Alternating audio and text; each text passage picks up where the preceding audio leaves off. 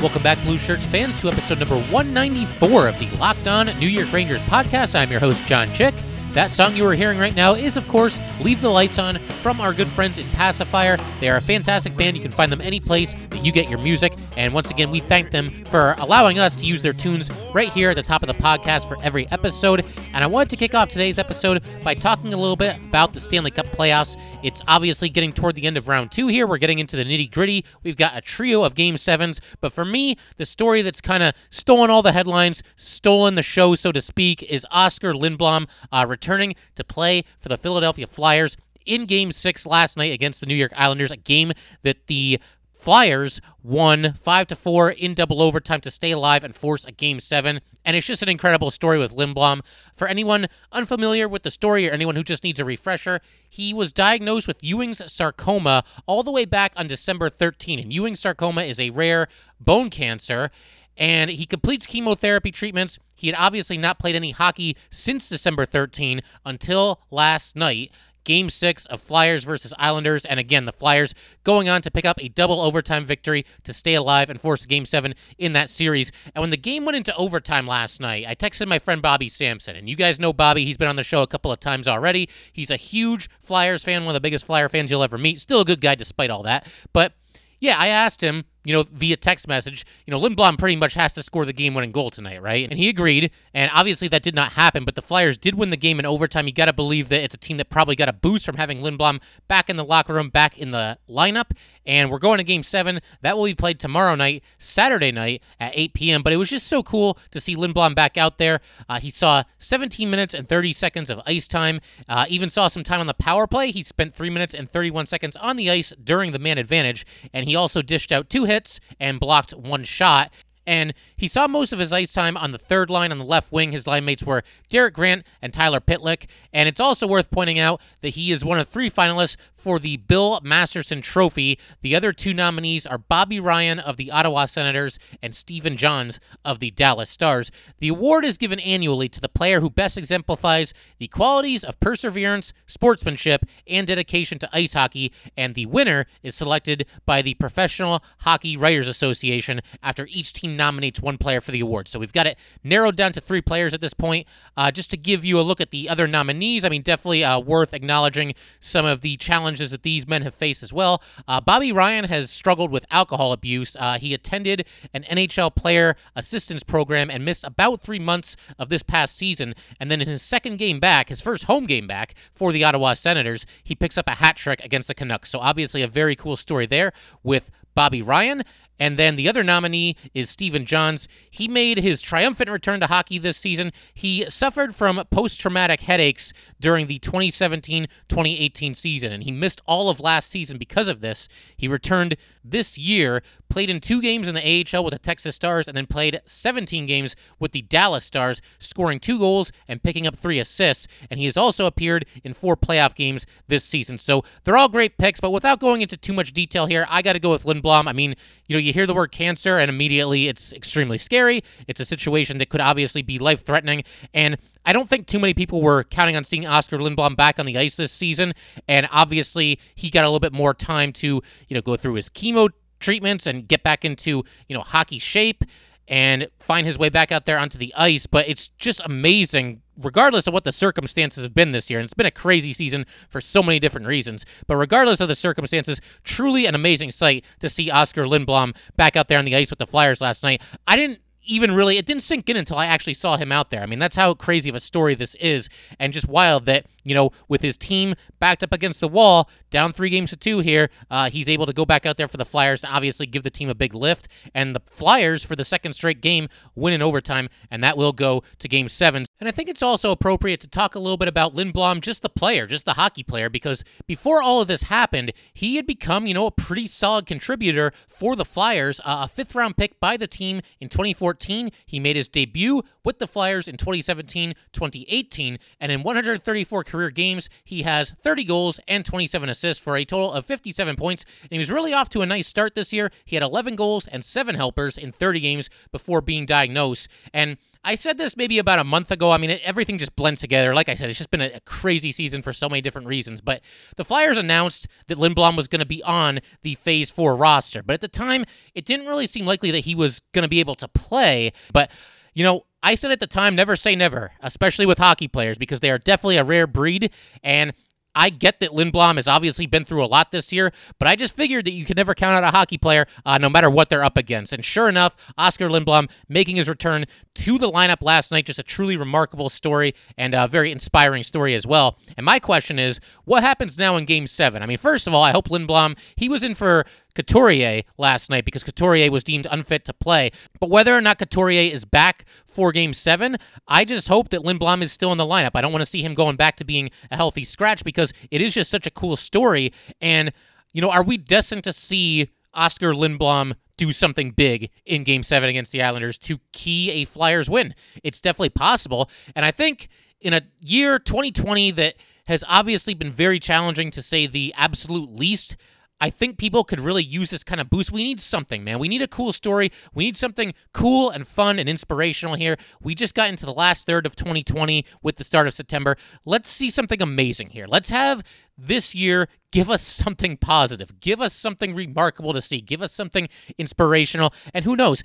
Lindblom, I'm sure it's not lost on him that there are other people fighting diseases out there just like he was and still is.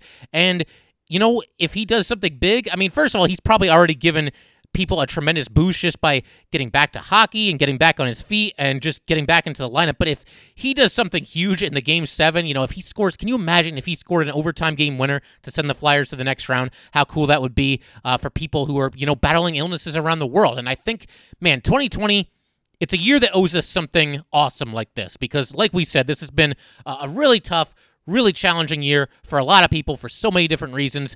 And look, I know it's the Flyers. I know Ranger fans tend not to like the Flyers very much, myself included, but you got to at least be happy to see someone do what Oskar Lindblom has done thus far and what he could continue to do because, the story of this season for Oskar Lindblom has not been completed yet. He could be right back out there for Game 7, and he has a chance to make an impact on the outcome of Game 7. Even if it doesn't happen, it's still an incredible story that he's out there playing hockey at all. But if he does something big, if he gets an overtime game winner or just gets the game-winning goal in regulation or he picks up an assist, something big to really impact the game, I just think that would be awesome to see. And so, yeah, I mean, it would just be a really cool story. I'm sure Flyer fans are probably loving this.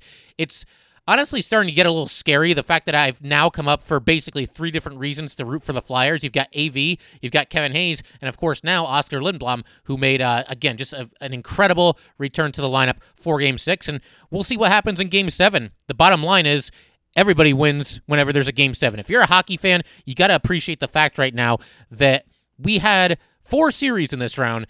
All 4 of them were at one point 3-1. So it's looking like, oh man, are we not going to get another Game 7 again? Because, the first round, if you remember, not a single series went to a 7th game. And then in this round, it looked like basically the same thing might happen. But we're now going to get 3. And that's awesome. And I'm willing to bet that at this point, right now, at least one of these 3 teams is probably going to complete the 3-1 series comeback and advance to the Eastern Conference Finals. We'll see which teams do it, which teams don't do it. But yeah, I mean, if you're a hockey fan, you got to be loving what you're seeing here. A trio of Game 7s to look forward to here. Just wanted to take a minute to let you guys know that today's episode of Locked On New York Rangers is brought to you by Built Bar. It is the best tasting protein and energy bar that I have ever had. It's kind of hard to explain. You just have to experience it for yourself. It's got real chocolate, amazing flavors, and unlike a lot of other protein bars, energy bars, you don't need a gallon of water to get rid of that weird, funky aftertaste that sometimes comes with the other bars. It's just good, and it actually kind of tastes quite a bit like a candy bar. It has an amazing combination of low calories, high protein, and low sugar. There are no crazy additives, and if you compare it to the most popular men's bar, Cliff, it is half the calories, 7 times fewer carbs, 7 times fewer sugar grams, and more protein. How can it be that good and taste that good? I don't know. You just got to try it for yourself. Go to BuiltBar.com and use promo code LOCKEDON to get $10 off of your first box at BuiltBar.com. Once again, use promo code LOCKEDON and get $10 off your first box at www.builtbar.com. And in fact, let's go ahead and talk about these Game 7s here. We got 3 of them to look forward to in just a couple of minutes here. We're actually going to get the start of Avalanche versus Stars. The Stars were up 3-1 in this series. The Avalanche have thus far staved off elimination with victories in Games 5 and Game 6. And I got to stick with the Avalanche if for no other reason than the fact that I picked them to actually win the Stanley Cup in the preseason. I also picked the Toronto Maple Leafs to get to the Stanley Cup Finals. We see how that worked out. But yeah, I got to go with the Avalanche. Give me the team that's got all the momentum. Give me the team that's got just a surplus of scoring threats. I like the Avalanche to complete the comeback here. They've got all the momentum, and I think they take down the Stars today. Again, the puck's going to be dropping for that one in just a couple of minutes. And as far as the Eastern Conference, I'm going to go with the Flyers to complete the 3-1 comeback as well. Again, it's a situation where they've definitely got a little bit of momentum on their side, and obviously the team gets a big boost from the return of Oscar Lindblom. So I just like the Flyers to win that game. And if you're the Islanders, you've got a little bit of a goalie controversy as well. They could go with Semyon Varlamov once again, or they could switch to Thomas Greiss. If you're the Flyers, I think you're going with Carter Hart pretty much no matter what. So we'll see what happens there. But yeah, I think we're going to get 2 teams completing the 3-1 comeback. And what the hey, give me Oscar Lindblom to get the game winner in that game. And then I don't think all 3 of these teams are going to complete the 3-1 comeback. I don't think we're going to see that in all 3 of these series that are left. So in the other game in the Western Conference, give me the Vegas Knights to defeat the Vancouver Canucks in Game 7. I just think overall the Knights are the better team, and I think they're equipped enough to hold off the upstart Canucks here. I will say this, the Vancouver Canucks, they're that team that's in the playoffs right now that's kind of making me jealous because they're in a similar situation that the Rangers were in, where they definitely overachieved this season. They did more than people probably expected them to do. I don't know how many people had the Canucks in the playoffs, and certainly I don't know how many of them had them making it this deep into the playoffs, going from the qualifying round through the round of 16, potentially through the round of 8, all the way to the Western Conference Finals. And every time you think that this team is about done, they come roaring back. Like we said, they were down 3-1 against a team that I think a lot of people might argue is the best team remaining in the Stanley Cup playoffs, and a team that arguably has the best chance to win the Stanley Cup. But they can't do that without getting by the Vancouver Canucks first. But yeah, it does make you a little bit jealous as a Ranger fan because you can see the similarities between the Rangers and the Canucks. You see the Canucks going on this deep playoff run, whereas the Rangers, unfortunately, it was a 3-game sweep, and they were done. Of course, the consolation prize to end all consolation prizes makes it sting a little bit less. The Rangers obviously winning the first overall pick in the upcoming draft. They will, in all likelihood, use it to select Alexis Lafreniere. But yeah, it really is a bummer. It's a situation where it just kind of reminds you that anything's possible in the Stanley Cup playoffs, but unfortunately, it just wasn't meant to be this season for the Rangers. But yeah, give me the Knights to hold off this valiant comeback attempt by the Canucks, but you never know what can happen.